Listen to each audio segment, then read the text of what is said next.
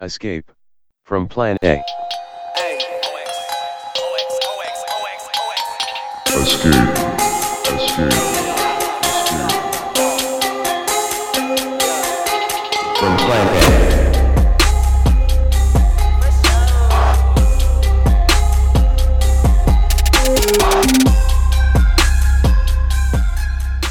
Hey everyone, this is your host today, Diana, and I'm here with Josh from FAIR. How are you doing, Josh? Do you want to intro yourself a little bit? Okay, sure, no problem. My name is Josh, and I'm currently a freelancer, and I currently write a lot for Fairness and Accuracy in Reporting.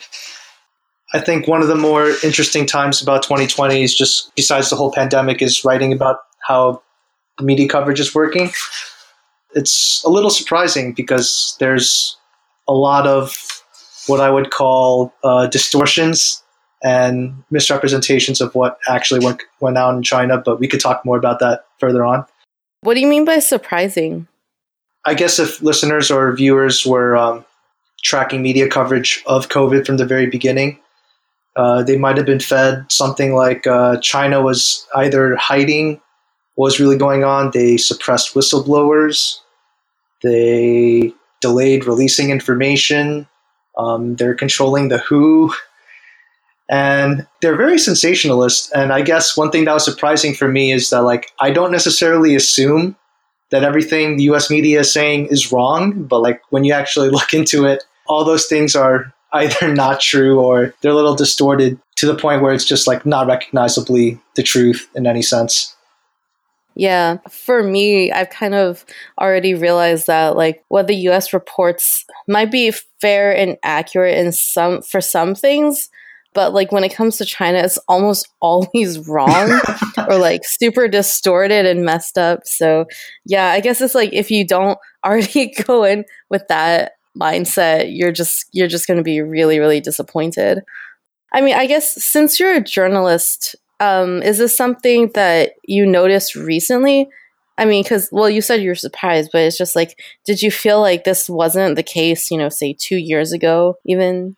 I wouldn't really consider myself a journalist since I'm not breaking new information, but I consider myself more of a media critic. So I've actually wanted to write about China for a very long time, since I started writing mainly in 2019, I guess. But I just didn't really have an opportunity to write about it until 2020. But then the whole pandemic happened, and I'm not happy it happened, but it was it was an opportunity to look at what people have been thinking about China for a while, and I was happy to do it since I think China is a subject that I don't think is very difficult to understand. I feel like it's more willfully misunderstood in some degree. But yeah, no, I think that you hit upon a really salient point, is that you in the media, you keep seeing China or Chinese people are just inscrutable, that kind of framing over and over again. There's some black box that you could not possibly comprehend. Where do they get these ideas? I fucking hate it. It kind of reminds me of do you know computer science at all? I'm actually learning to code a little bit, but not very much, I guess. I guess there's this black box problem, I guess, in terms of how people can't really understand how an AI works. Is that or maybe it's the Chinese room problem. Yeah, that's what it's called. So it's an AI is somebody who's inside a room, and then somebody feeds them Chinese characters through a hole in the door, or underneath the door. And then they are writing the Chinese characters. And then there's a machine or something that tells them what else to write or how to respond in Chinese.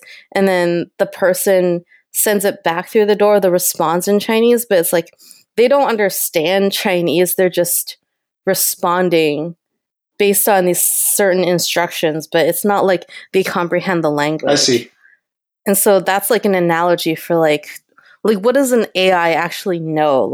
It's their processes are difficult to understand because we can't explain them, So it's kind of the inscrutability or the unexplainability of artificial intelligence Chinese is used as an analogy in that. I see. It like presupposes that Chinese is just like a foreign, completely mysterious language that nobody would be able to understand.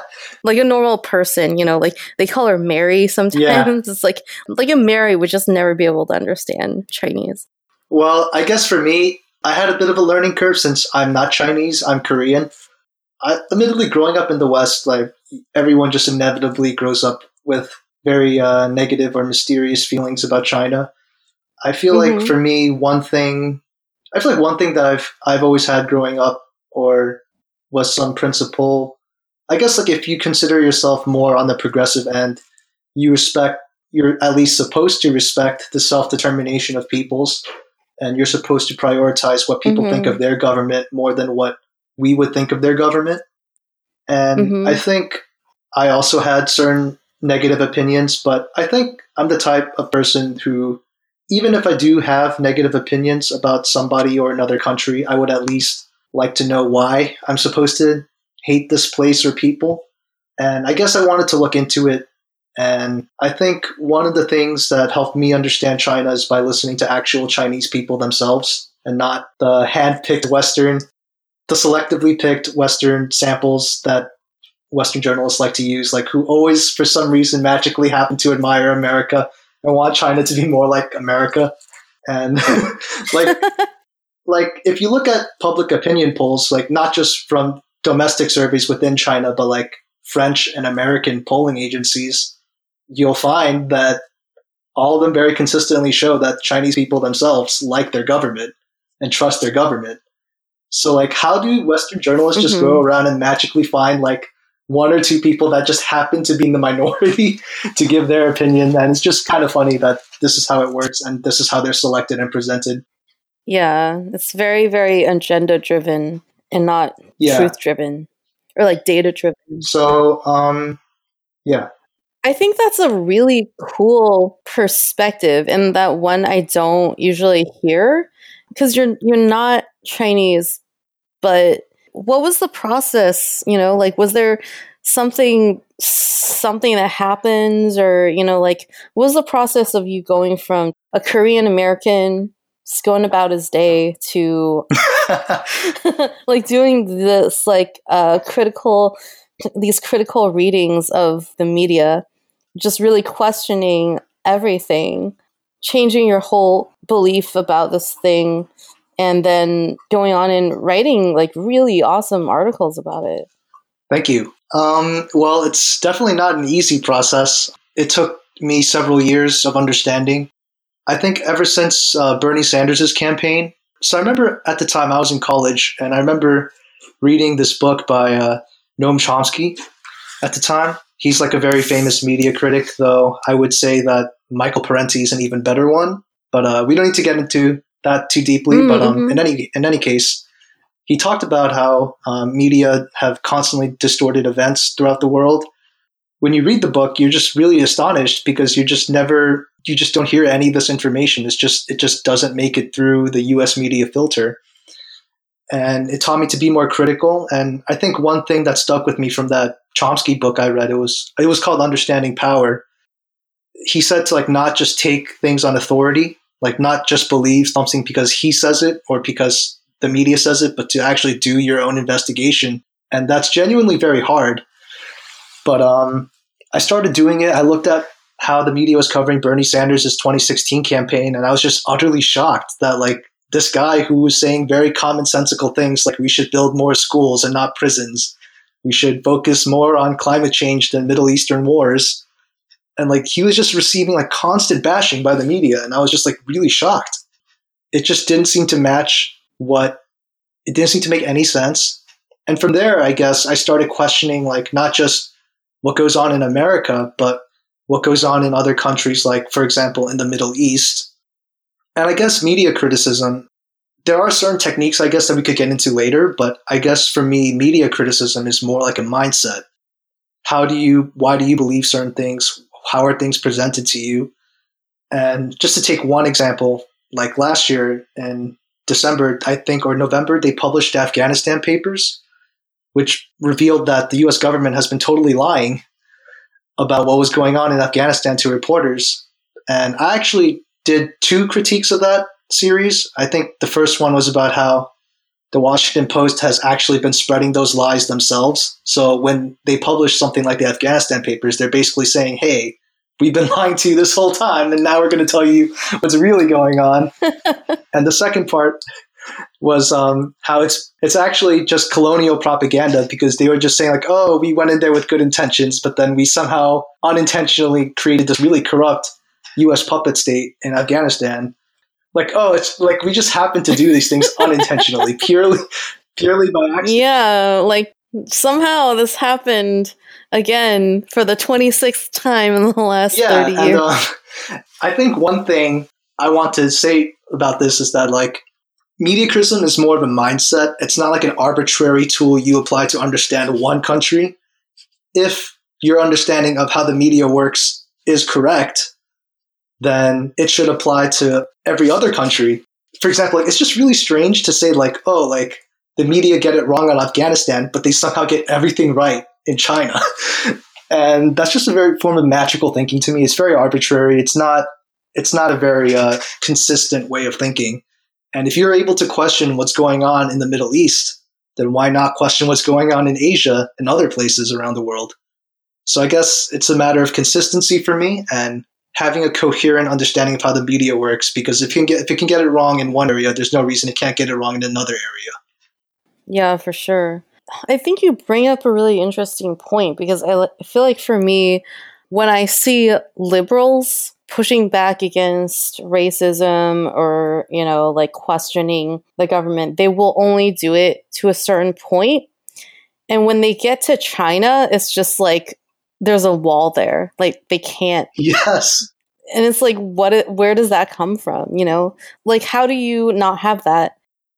I guess it's hard to explain. I guess I don't know. I know what you're talking about, though. I think if you just say the word communism, people's brain just break. Yeah, exactly.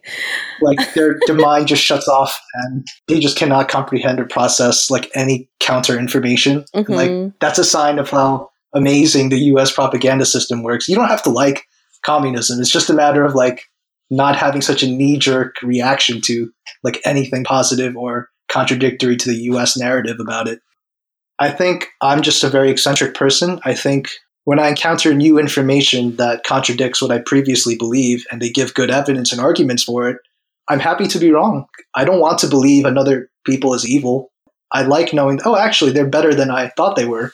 That doesn't offend me. That makes me happy.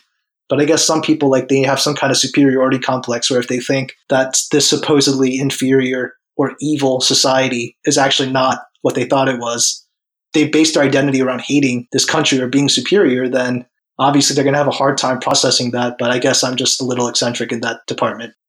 I totally get that. And I think that a lot of people do like see it as a personal affront or something if you even bring up communism, right? Or like for a white American, if you bring up race in any way, they'll just like go and like they'll just freak out.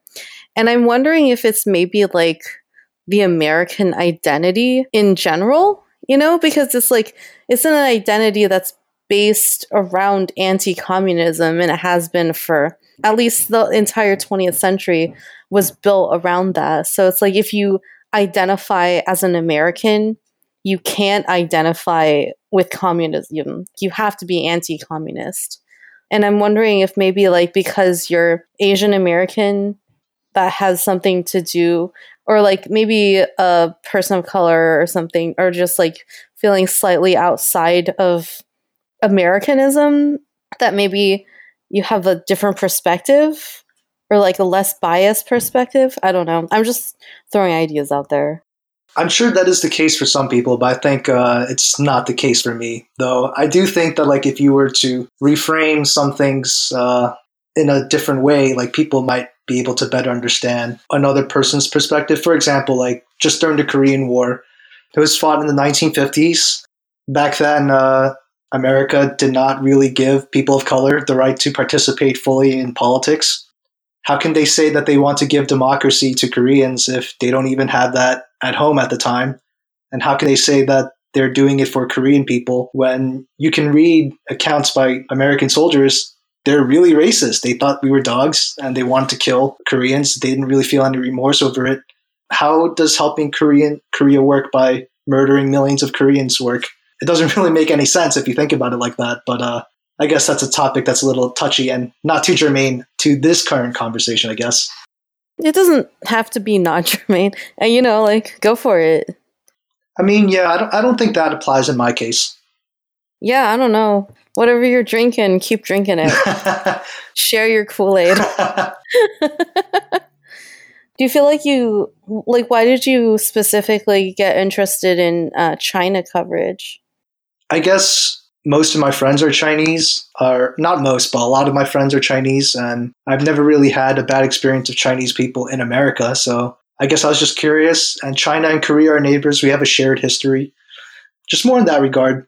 I do think that one thing Americans in particular have a duty to do is to prevent war from occurring. And I do think the current Cold War escalation with China by America, it's a very one-sided thing. It's not mutual. I think that's something that Americans should oppose. And I do think that one of the necessary things for war is to convince the population that your enemy is evil and they need to be stopped at all costs. And I do think that countering the media narrative in that regard is a necessary thing to do. I didn't really make it my mission to do these things, but I guess it just sort of happened like that. I don't really know many writers who are, at least not that I know of, in progressive media trying to push back against American lies about China. So I guess I figured I should do it. And I didn't really set out trying to prove that China is innocent of all the charges that American media accuses it of. That's not my method. I don't assume anybody's innocent. My methodology that I use for understanding every country is just to look at specifically Western accusations and see if there's any evidence behind it. And it turns out pretty much almost every step of the way, they get everything wrong. And I was surprised that literally everything they get is just straight up wrong. Yeah, if you have any specific questions, we could get into that. But yeah, do you want to just jump into your articles? Sure. We can go through each of them that you want to talk about, and you can talk about the specific points you raised and how you got there. Sure. If you've been keeping up with media coverage in America, and that's all you've been consuming, I guess your timeline of events would sort of be something like Dr. Li Wenliang was a whistleblower who tried to inform the whole world that SARS coronavirus, the new virus, was here. He tried to tell the world, but he was silenced and arrested by Chinese authorities who wanted to hide the virus because, for who knows, various reasons, people can just make them up, I guess, if they want. But they're like that. And because of this, America and other Western nations were just helpless because China hid all the information. There's nothing they could have done differently because China hid all the information. You could just blame China for everything. I actually looked at that story. At the time, I remember being very confused. Damn, this seems pretty damning. And I don't know what to do with this. So one thing I like to do, or one method of research that I like to do that helps me think about things, or that may think about things, helps people think about things, is to look for the exact narrative. So for example, if the common narrative is Dr. Li Wenliang was a whistleblower who tried to tell people about coronavirus, but then was stopped by the government, if there's a persistent theme, just search for the opposite argument. Actually, no, China didn't hide anything. And I was a little shocked by it. So to give some context of what actually happened, Dr. Li Wenliang somehow got a text message and the word SARS was circled. I guess he wanted to warn his classmates about it. Which is a very reasonable thing to do. And he texted them in a private WeChat group, with 7 other colleagues. And he said, be careful. This might be SARS, and I want you to wear protective gear and prevent yourself from getting infected, which is a very reasonable thing to do. I think if anyone had that kind of information, they would surely try to do that for their friends. Yeah, for sure. And yeah, there's nothing wrong with that. He actually told them not to share that information with anybody else, though. So a whistleblower, in the more traditional sense, like Edward Snowden or Chelsea Manning, would be trying to alert public authorities, newspapers, the general public in general about certain wrongdoing, but that's not really what he was doing. He told them in a private WeChat group to take care of themselves and be careful. And he told them specifically not to share this information with anybody else. Yeah, to not alarm the public. At the time, it was not clear what was going on or like what the infection actually was. So like, it's actually also bad if you just sound the alarm way too early and say, it's SARS again. And then everybody is freaking out and they don't know what to do and there's just mass hysteria. Yeah, he did that. And after he shared the text message on December 30th, one of the people in that group leaked it to the public on December 31. Because of that, he and his other colleagues were asked and questioned by authorities. He was never arrested. They were never arrested. But they were asked not to spread rumors on January 3. Like, to the average person, like, I don't blame them for thinking that, like, China was trying to hide things. But that's not... You have to look a little deeper beneath the surface to see what's going on. Right, and they were local officials too who questioned him, Yeah. right? It wasn't like the CCP. It wasn't like Xi Jinping, like, wrestled him and put him in jail. It was like these local officials who were worried about like a mass panic or something. It would like look bad for them and their bosses or like their, like national level higher ups if something terrible happened under their watch.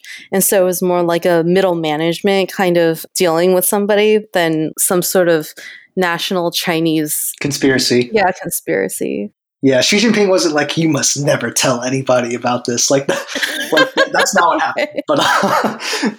But in any case, I think one thing that people don't really know too much is that Dr. Li Wenliang was not the first doctor to share this information, and he wasn't even ahead of the Chinese government. One thing that many Americans are not aware of is that Dr. Zhang Jishan, I'm not Chinese, so I might be butchering a lot of Chinese names in this. I'm sorry, but oh, no worries. But Dr. Zhang Jishan was the first doctor, and I believe she reported it to health authorities on December 27, which is a whole 3 days before Dr. Li Wenliang. It traveled up the chain of command, and the Wuhan municipality released an announcement on December 30 and December 31. And if you keep in mind the timeline, Dr. Li Wenliang shared that text message on December 30th, and it was leaked on December 31. So basically, during those 2 days, they literally already made an announcement. One thing that I think Western journalists are very lazy to do is just to like research basic facts. So, for example... Yeah. Just for example. I'm glad you're staying, but it's just so hilarious. Yeah. So this is pretty funny for me too. So one thing that would like be very crucial to know, like, or confirm is like, if it is true that China tried to hide it and that Dr. Li Wenliang was silenced, and because he was silenced, no one else could ever know anything, like ever. You could just simply Google like Wuhan pneumonia, December 31, 2019. That's all I did.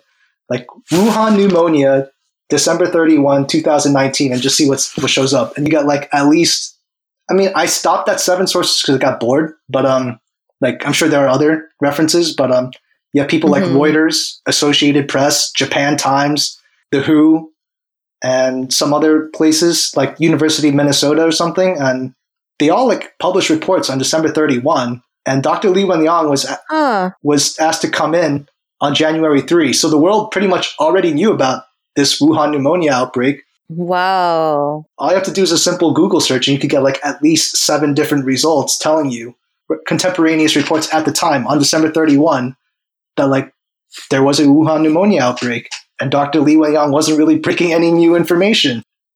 Just going beyond that though, like it's not really his fault. Like he wasn't a virologist or epidemiologist. He was an ophthalmologist, which is more to do with the eyes. Yeah. He didn't really know, like, he wasn't treating these patients. He just got a text message that I think started from Dr. I. Fen, but that's not too important at the moment. In any case, the word SARS was circled, and that's actually very important because if he actually managed to spread that information if that information got too public, he would actually be misleading the public because COVID-19 is not SARS. Mm-hmm. Yeah. And I do think one very important thing that people should know about the difference between SARS and COVID-19 is that COVID-19 has asymptomatic transmission, which means that like in the incubation period, which is the period when you're infected before you start showing symptoms, you could actually still infect other people. But SARS, there was no there was very little asymptomatic transmission. So meaning, if the public were to think it was SARS, they would not worry about like being in contact with people who are not showing symptoms, and that would just spread a lot if they did that. So it's actually a good thing that it was not allowed to spread, that it was SARS. Yeah, so I mean, the virus is called SARS-2 or SARS-CoV-2. That's the virus that causes COVID-19. Yeah, but the SARS virus is SARS-CoV-1 or something like that. So if he got a text message that was saying it's a SARS virus, then I can see why he would be like, oh, it could be SARS. We don't really know. Yeah. So I mean, like the link there at the time, I mean, it was understandable. It wasn't like he was trying to spread misinformation either, but it's just like he's not a virologist. He's not going to know this stuff. Yeah. Like he's a perfectly honorable man. What he did was what any good person should do, and I believe the Chinese government revoked their rebuke of him, and I think they elevated him to martyr status, if I'm not mistaken, which is considered to be a very high honor. Yeah. And like, it's just really annoying to see Western media like take this man who is a perfectly good person and who did a very reasonable thing and make him out to be like something he really wasn't in order to create some narrative against China. Yeah. I think the thing that surprises me the most is that like the Western media actually already reported the disease outbreak on December 30th. And the reports now are saying, oh no, it was like a complete cover up. It's so secret that we even forgot our own reporting. Yeah, it's wild. Looking back on your method of just saying like, okay, let's suppose that this is true. Like, well, if it's true, we can just search what it isn't. And if we can find that, then this claim is wrong. I mean, that's just the scientific method. That's testing the null hypothesis. That's all you're doing. Yeah. It's not some crazy scheme that you have to go to graduate school to like or like journalism school to find out. It's literally like, what is it? Look at what it isn't, and it's not even hard to do this research. You just Google it. Yeah. It's not there's no real secret. There's like no like secret technique that like you have to go to some secret school to like learn. It's just look at it, look at a major claim, and if it's constantly repeated, try looking for the opposite. Sometimes it is true. You don't need to change it. You don't need to change your mind. But sometimes it isn't true. And in this case, it isn't true. So, yeah, I mean, there's no secret. There's no like secret method behind it. But it is helpful to search for the opposite narrative sometimes, because I do remember seeing a lot of like racist coverage about like Chinese wet markets being the source of the COVID-19 outbreak. Oh, Chinese people are dirty. Like, oh, look at what they do. They spill all their blood and water everywhere. Yeah. Like, I'm exaggerating a little bit, but like, it's just really cartoonish. Sometimes, like, you look at these sensationalist images of like roasted dogs or like something like that, and like, then you start wondering, like, wait a minute, are these pictures like even in China? Like, and like, it turns out that sometimes these images, like, they're not even in China. They're in like other Asian countries. So like, what the hell does this have to do with coronavirus? Right. I remember that. Like all these photos of like some market that was like roasting, I don't know, brats or something. Yeah. And it was in some other place. And it wasn't even recent. It was like from 10 years ago or something. Yeah. So to do research on that article, like, I don't assume everything in Western media is a lie. I don't do that, but like, you should just test it out. And I just Googled the exact opposite argument. Like, no, wet markets are not the cause of COVID-19. And then you get some sort of interesting arguments about that. But in any case, the wet market hypothesis is not taken seriously anymore. But I do think that like one thing people may not know, many Westerners may not know, is that there is a difference between wet markets and wildlife markets. Wet markets is not necessarily a place where like anything can be sold. And to just call all Chinese wet markets, which could just be similar, if Westerners want an analog, you could just think of it as a farmer's market. Like, it's not like anything uniquely, especially Chinese or anything like that. Some people think it is. Right. And, sometimes it's helpful to just search for the opposite argument, and it may or may not be true, but in this case, with the Western media was very misleading when it came to what Chinese wet markets actually are and whether it actually originated from there. So I've also heard people say that, like, oh yes, the wet market in Wuhan, that was nominally a seafood market, but there's like stuff going on under the table, behind the scenes, where if you knew who to talk to, like you could get a ton of wildlife from that market. Like they were operating like a secondary wildlife market at the market or something like that. I haven't seen reports on it, but those are the kinds of rumors that I've heard, like in the West. And those are sometimes spread by like Chinese Americans who are like, oh, see, but I'm in the know because I'm Chinese, and like they're the ones who were spreading those rumors. Maybe not necessarily based on their knowledge of that specific market in Wuhan, but based on like their overall knowledge of like being in China or like, like being Chinese or something like that. I mean, that's different from media reporting, but I feel like that sort of thing happens too. And it kind of creates this system where the public, including journalists, are just like suspicious. It adds to their racist suspicions and like the yellow peril fears. Let me ask you, like, let's say that you test out the opposite hypothesis, the opposite narrative, and you get a ton of reports on that too. One of them is definitely wrong, right? Or like maybe both of them aren't really telling the real story. How do you navigate that environment? What if there's two competing narratives that are both, things that you as an individual couldn't check out for yourself, but there's like there's two narratives. One that says something terrible is happening and one that says something like nothing's actually happening. I mean, I don't want to give any easy answers because like every situation is just really different and life is complex. And sometimes there may not even be two narratives, but maybe like 3 or 5. I guess one thing that I do in particular, so my methodology is not to assume that any country is innocent. My specific work as a media critic is just to look at Western media reports and what they're accusing another country of doing or what is going on in another country. And some of them may be true. Some of them are not true.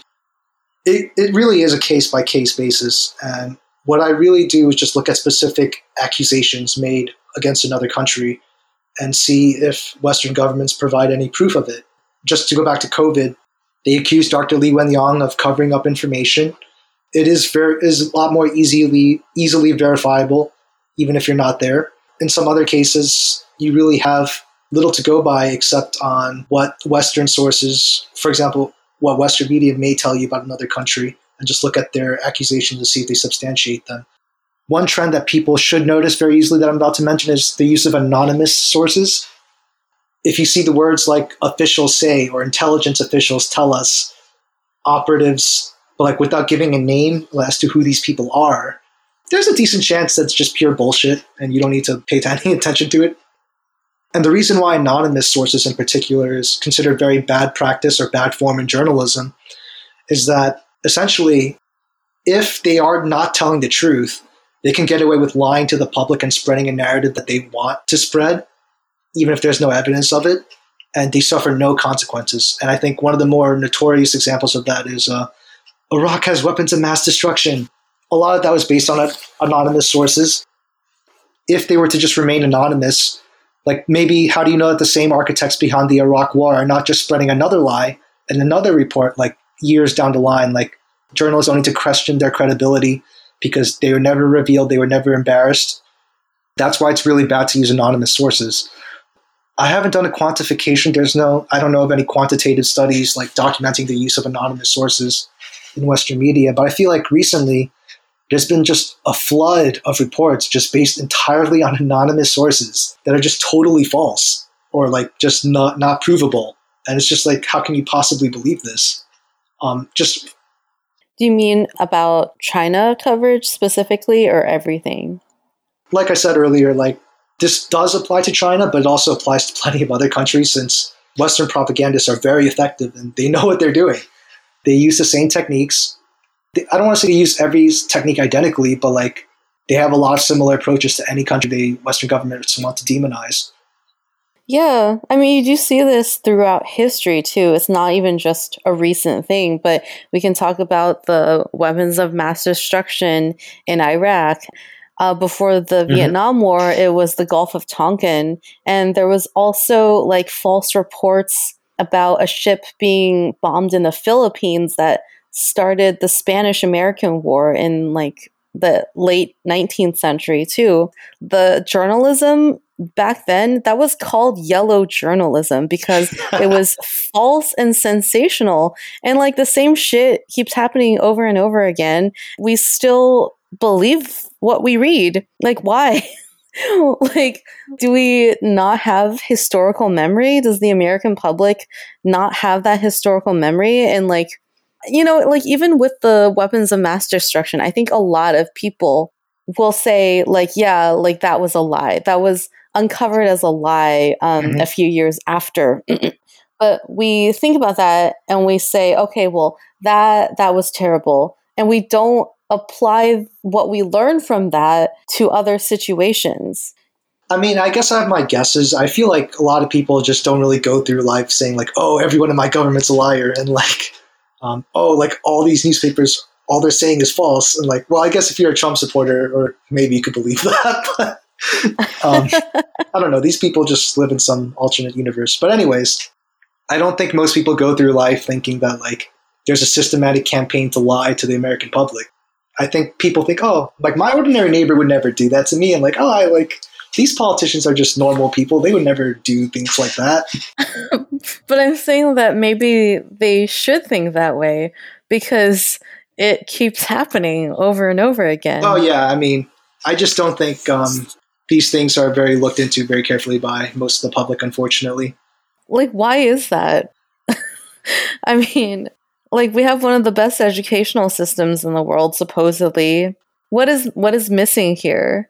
Because I feel like most of the Chinese people I know, their first instinct is to question the propaganda of the CCP and to investigate for themselves what is happening in the world, or like, you know, in the reports around them.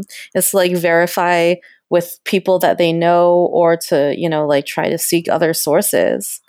Like, why isn't that kind of critical analysis and just like even the critical thinking there for the American public? Oh, this is a very interesting question, because I feel like a lot of my work deals with this very topic. And, I'm really glad that we can talk about this, because I've been asking myself this for a while.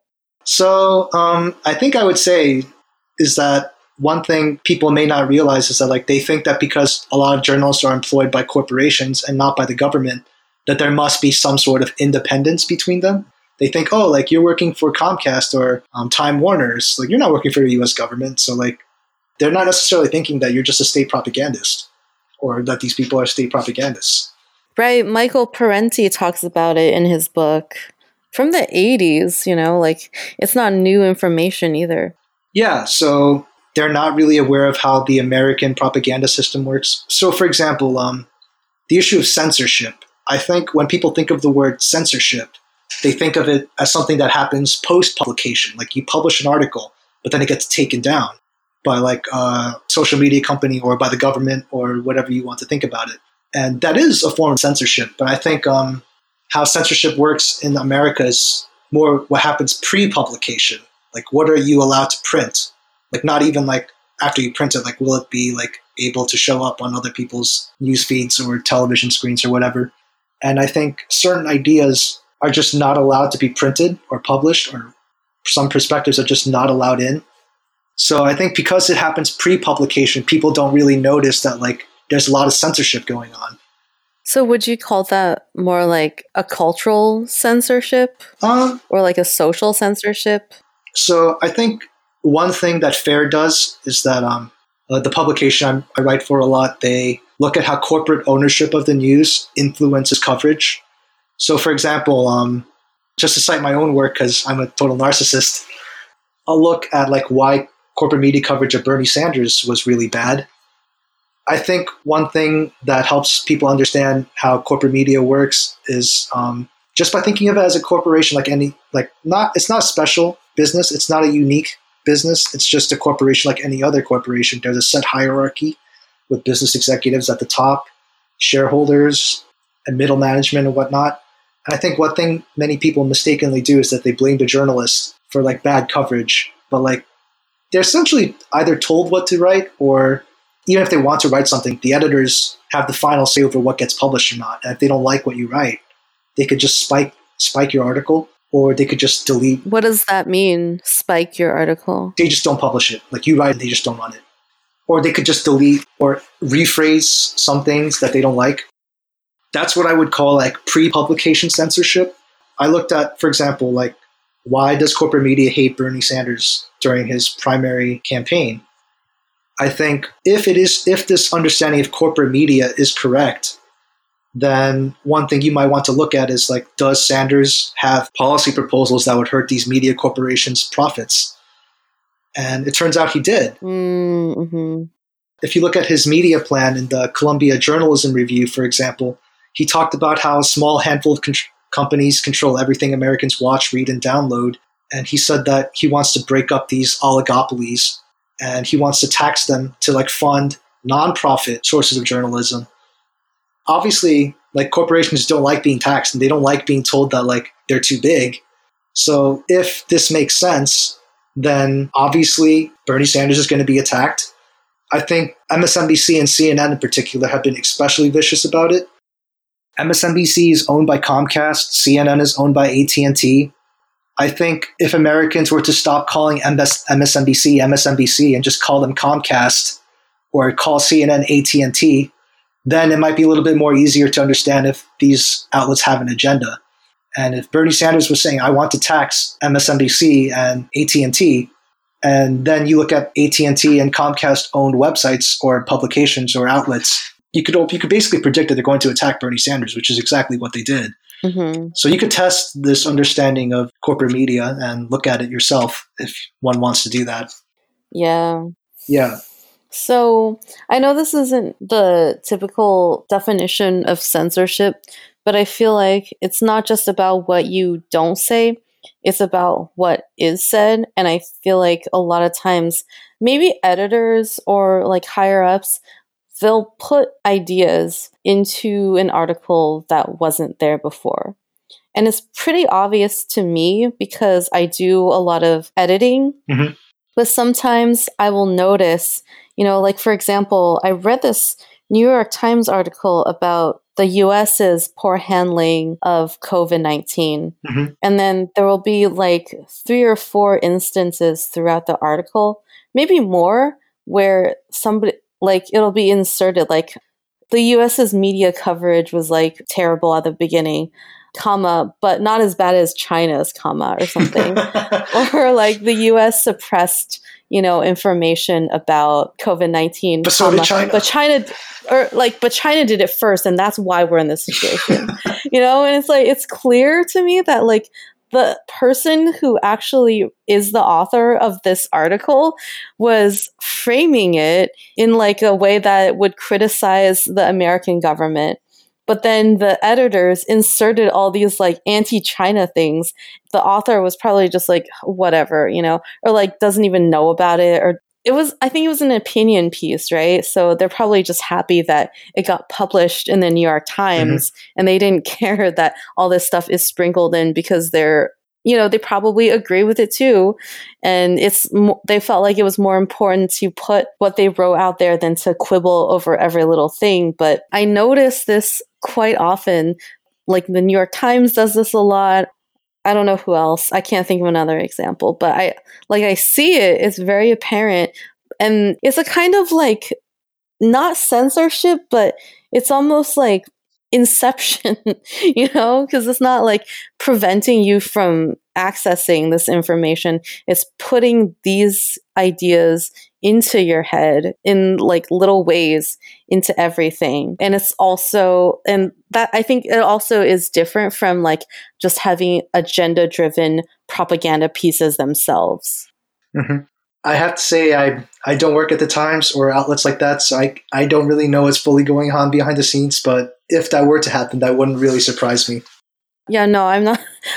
I'm not saying you would know Yeah. that, but it just like that's something that I thought of as we were talking because that's like a third different way of inserting propaganda.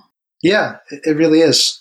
I think a problem is that Americans assume the best intentions, the best quality of work Mhm. into what goes into what they consume. And it's just not true. Yeah. They don't know how the sausage is made. And if they went to the butcher shop, maybe they'd see that they're like, this dude is grinding up people and putting it in their sausages. You know, it's like that same thing of just like too much trust in your government or in corporations or whoever is higher up. That's not very acknowledged here. We feel like, oh, we're cynics. We get what's going on. But like, most of us do not. We don't question enough, and we don't question the right things. I mean, unfortunately, that is very true. I do think in America in particular, we are indoctrinated with this notion of American exceptionalism. America is the greatest nation ever, does nothing wrong. Like, if we do things wrong, we did it with the best of intentions. Right. And it's an unfalsifiable thesis. Like, okay, like, if you want to bring up a bad thing America did, like the Vietnam invasion, for example, like, they're like, oh yeah, like we killed a couple million Vietnamese people, but like we did it with the best of intentions. It's like you could give up anything, you could give them anything, and like they'll just hit you back with, oh no, but we mean well, so like it's totally fine. Yeah, like, we're like a gentle giant. We don't know what we're doing. We just accidentally crush a few ants along the way. And yeah, about 1 million ants like every decade or so. Yeah, and I mean, that's generally how it's portrayed. But I do think that in general, many citizens of any country, not just America, they never really question whether, wait a minute, what if we're the bad guys? I don't really see many politicians or Western media outlets in particular say like, oh, like what if America is the bad guy in the Cold War? It may or may not be true, but like if you had a free debate, wouldn't that be up for debate? Like what if we're the bad guys? You got to test the null hypothesis. Yeah.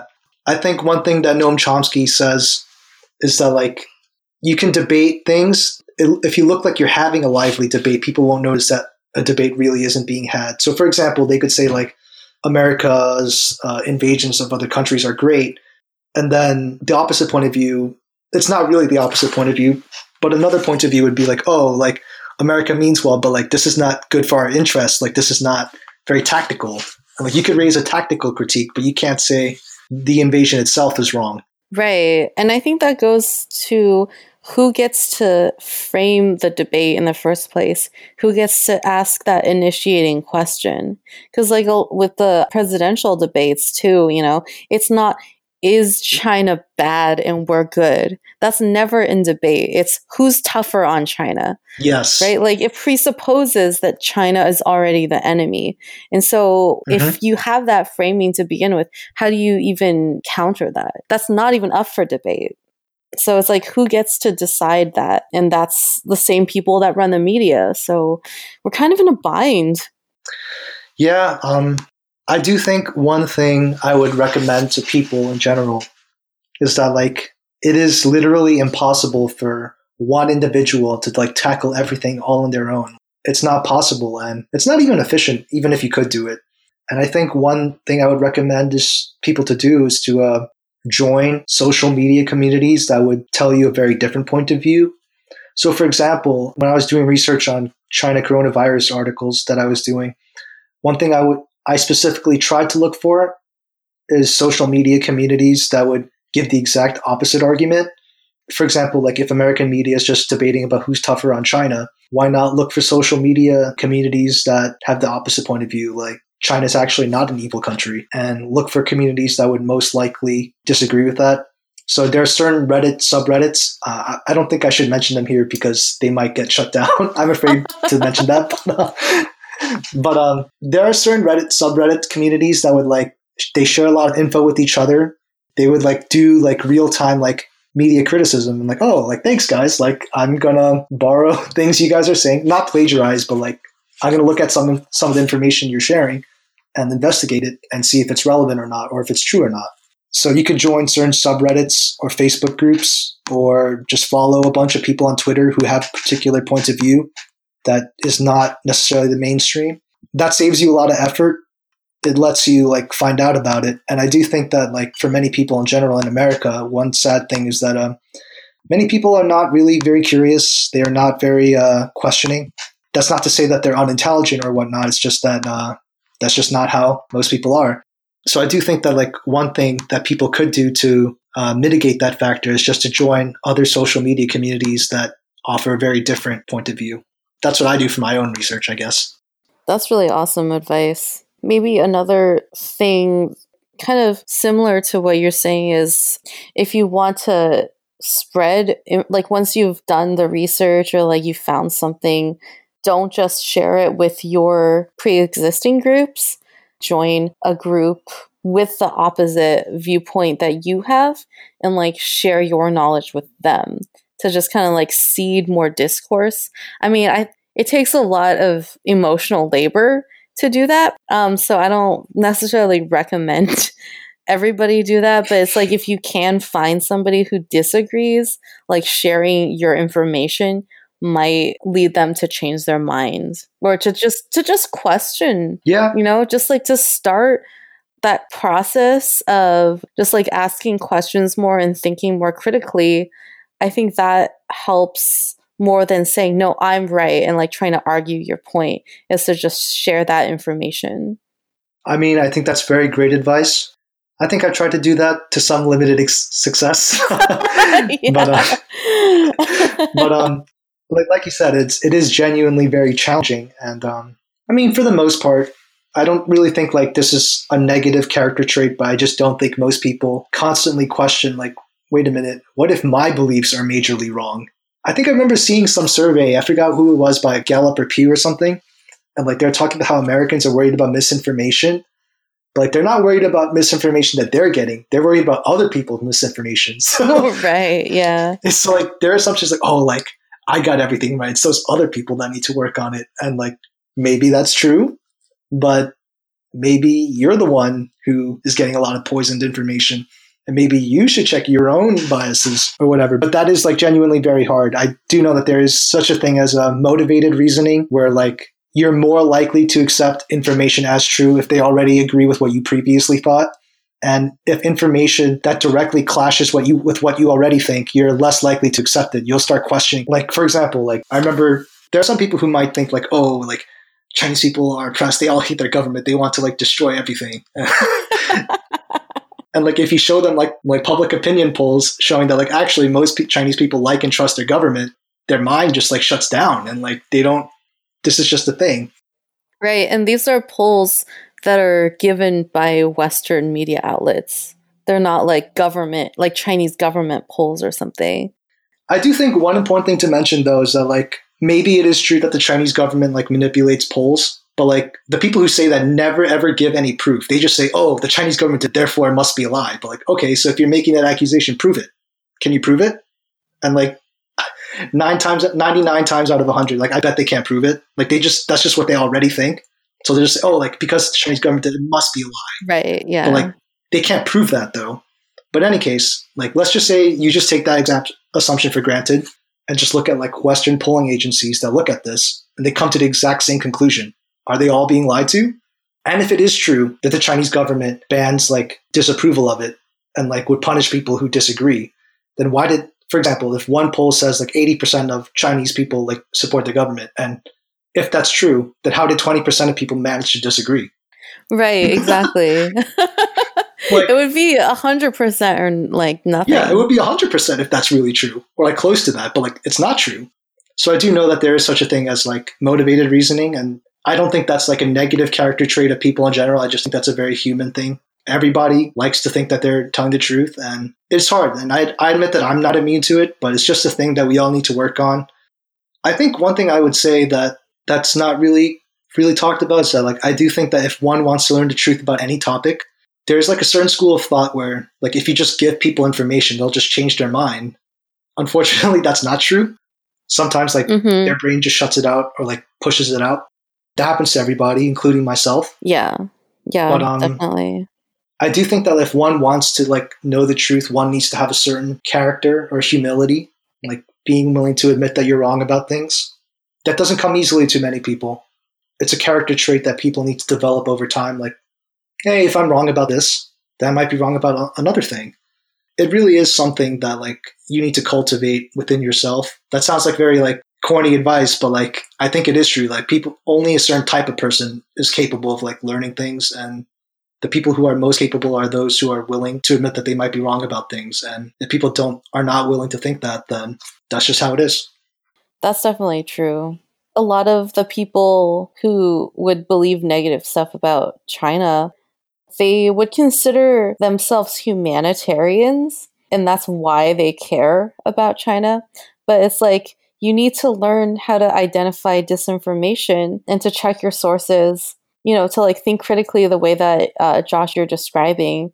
Because when you don't do that and you believe the reports, that leads to a lot of human loss, that leads to genocide, that led to the war in Iraq, killing 1 million Iraqis, a lot of whom were children. Mm-hmm.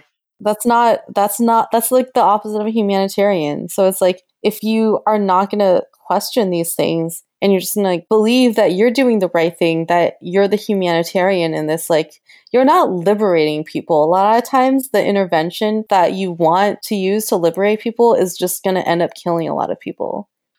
Yeah, I mean, we call those people liberal imperialists. That's a good one. I like that. I'm going to use that. And that is a thing. I think one thing that I've heard, I think a journalist in the Global South, I'm not the first one to think of the Western media like this, but this is an extreme characterization, but in some cases you could accurately describe Western media as a sort of like online or print lynch mob. What do you mean by that? They deal with like the character assassination of governments or countries you want to invade or destroy or break up. They do that, and like sometimes it does lead to literal death. Like in Libya, there was a fake story about Muammar Gaddafi like giving his soldiers Viagra so they could commit mass rape. Wow. It's just like so stupid. Like That's how ridiculous. could anyone possibly believe that, right? Viagra doesn't cause rape. That just gives you a boner for like 4 hours. I mean, I wouldn't know, but I mean, the whole premise is so stupid. I mean, it is stupid, but like, if people have this baseline assumption that Western journalists are independent of Western governments and that they're not their puppets, then they're more likely to believe they're just doing their job and they have an honest humanitarian motive. Well, in some cases, like, it's not just about like how they discuss things, but how often they mention things. So, for example, I did a study of like how often Western media discuss Hong Kong protesters as opposed to what's going on in Palestine or Puerto Rico. Right, yep. Mm-hmm. Or even Paris. There's an interesting study that I did. I looked at like during the period of when the national security law was passed in Hong Kong, how often they discussed other places. So, for example, in Hong Kong, 0 people were killed by police, although the protests have been going on for a while. I do think police brutality in some cases has occurred, so I'm not going to deny that. But if you just want to look at quantification, 0 people were killed by the police. Mm-hmm. And like they would call like Hong Kong like a Chinese colony or whatever. Then you could look at, okay, like, so one thing you could ask yourself is, okay, so if Western media is accusing China of having colonies, do Western countries have colonies? Does America have colonies? And you could look at Puerto Rico, for instance. Mm-hmm. And in 2019, at least 4 people were killed by police there. There's that. So 4 people is more than 0, but how much coverage does Puerto Rico get as opposed to Hong Kong? You could look at Israel and Palestine, because Israel's building settlements on Palestinian land. And like you could talk about how often they talk about it, for instance. I believe in 2019, Israel security forces killed around 150 people in Palestine. So 150 people is a lot more than 0, but how often does Western media talk about it? Mm-hmm. I did a study of a 1-month period, and during this 1 month, there were 6 articles on Puerto Rico, 12 on Israel and Palestine, and around 113 for Hong Kong. So it's not just how it's discussed, but how often it's discussed that shapes a certain narrative. So like if 0 people were killed in Hong Kong, mm-hmm. but then you see like 113 articles from the New York Times, CNN, and Wall Street Journal like talking about Chinese brutality, what's the narrative that's going to get settled in your head? They've killed 0 people. I'm not saying that the Hong Kong police are perfect, but the fact is they've killed 0 people since the protest started. And in Israel, they killed around 150. And in Puerto Rico, they killed at least 4. But like, why does one area get so much coverage than another?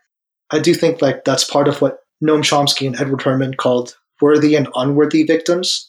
So you're a worthy victim. Like we have to mourn if people are abused by a country the United States government considers its enemy. But if they are victims of what we do, or what Americans do, or what American allies do, then they're unworthy victims. They're not worthy of coverage. You don't need to cover them. They don't matter. Yeah, not even in terms of brutality, how many people died, but just in terms of neglect. How many people died after the hurricane in Puerto Rico? I don't even know if they have electricity still, because like I haven't read anything on that. If you're looking something up, like definitely let me know. But it was like 3,000 people had died from just like the government not doing anything to clean up after the devastation, or like sending like a piddling amount of support after the hurricanes. Let's talk about Xinjiang and like the Uyghurs or whatever. It's like, even if there's like 1 million people in concentration camps, they're not dead. And just the fact that China has been able to contain coronavirus so well means that all of those Uyghurs are surviving. Meanwhile, like just the average POC, like working class person is in much greater danger of death in the US because of all the neglect that the US, like they just haven't done anything for us. 1,000 people a day are dying. How are we still focused on all this other shit that's happening in China? Like, holy shit, 1,000 people a day. Yeah, there is a lot of controversy over what's going on in Xinjiang.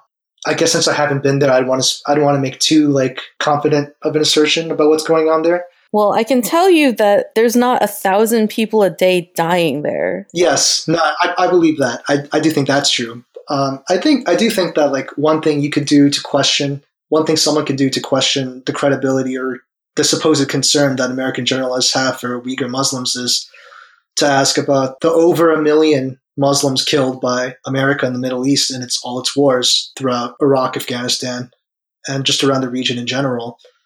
And just for the sake of argument, I think the journalist Caitlin Johnstone made this argument, like, let's just suppose everything you hear from Western media about China and Xinjiang is true. Let's just suppose it is true.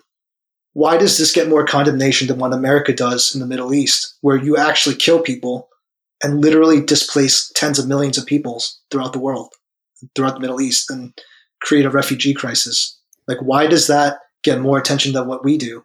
I think if you start asking that question, then someone will realize, wait a minute, Western journalists, do they really care about Uyghur Muslims in Xinjiang? Like, or are they just saying this because it's convenient for a certain narrative? Well, I think a lot of people, when they hear that, they'll just say, well, that's whataboutism. Like, it doesn't matter that we do the same stuff or worse. It doesn't excuse, China's crimes, stuff like that. I guess you could say that, but like, that's not relevant, because the argument is not that like, because America does this, therefore everything that goes on in China is okay. That's not the point. The question is, we're talking about the credibility of Western journalists. We're not talking about like whether what's going on in China is okay. We're just solely sticking to the topic of the credibility of American journalists. If American journalists really do have this concern for what happens to Muslims, why don't they condemn what America does, since they have the most influence over what Americans do? Like, for example, if Western narratives of China being a totalitarian society that doesn't care what people think is true, then why would you bother wasting time criticizing China? They don't care about what you think. Just criticize America, because they supposedly care more about what we think. The question is not about whataboutism, because like whataboutism is more like, oh, like because America does this, therefore like what China does is okay. That's not the argument. The argument is, if Americans don't care about their own actions, why should we believe that they care about what's going on in China? And like, if they're willing to lie about what they do in Afghanistan, why wouldn't they be lying about China?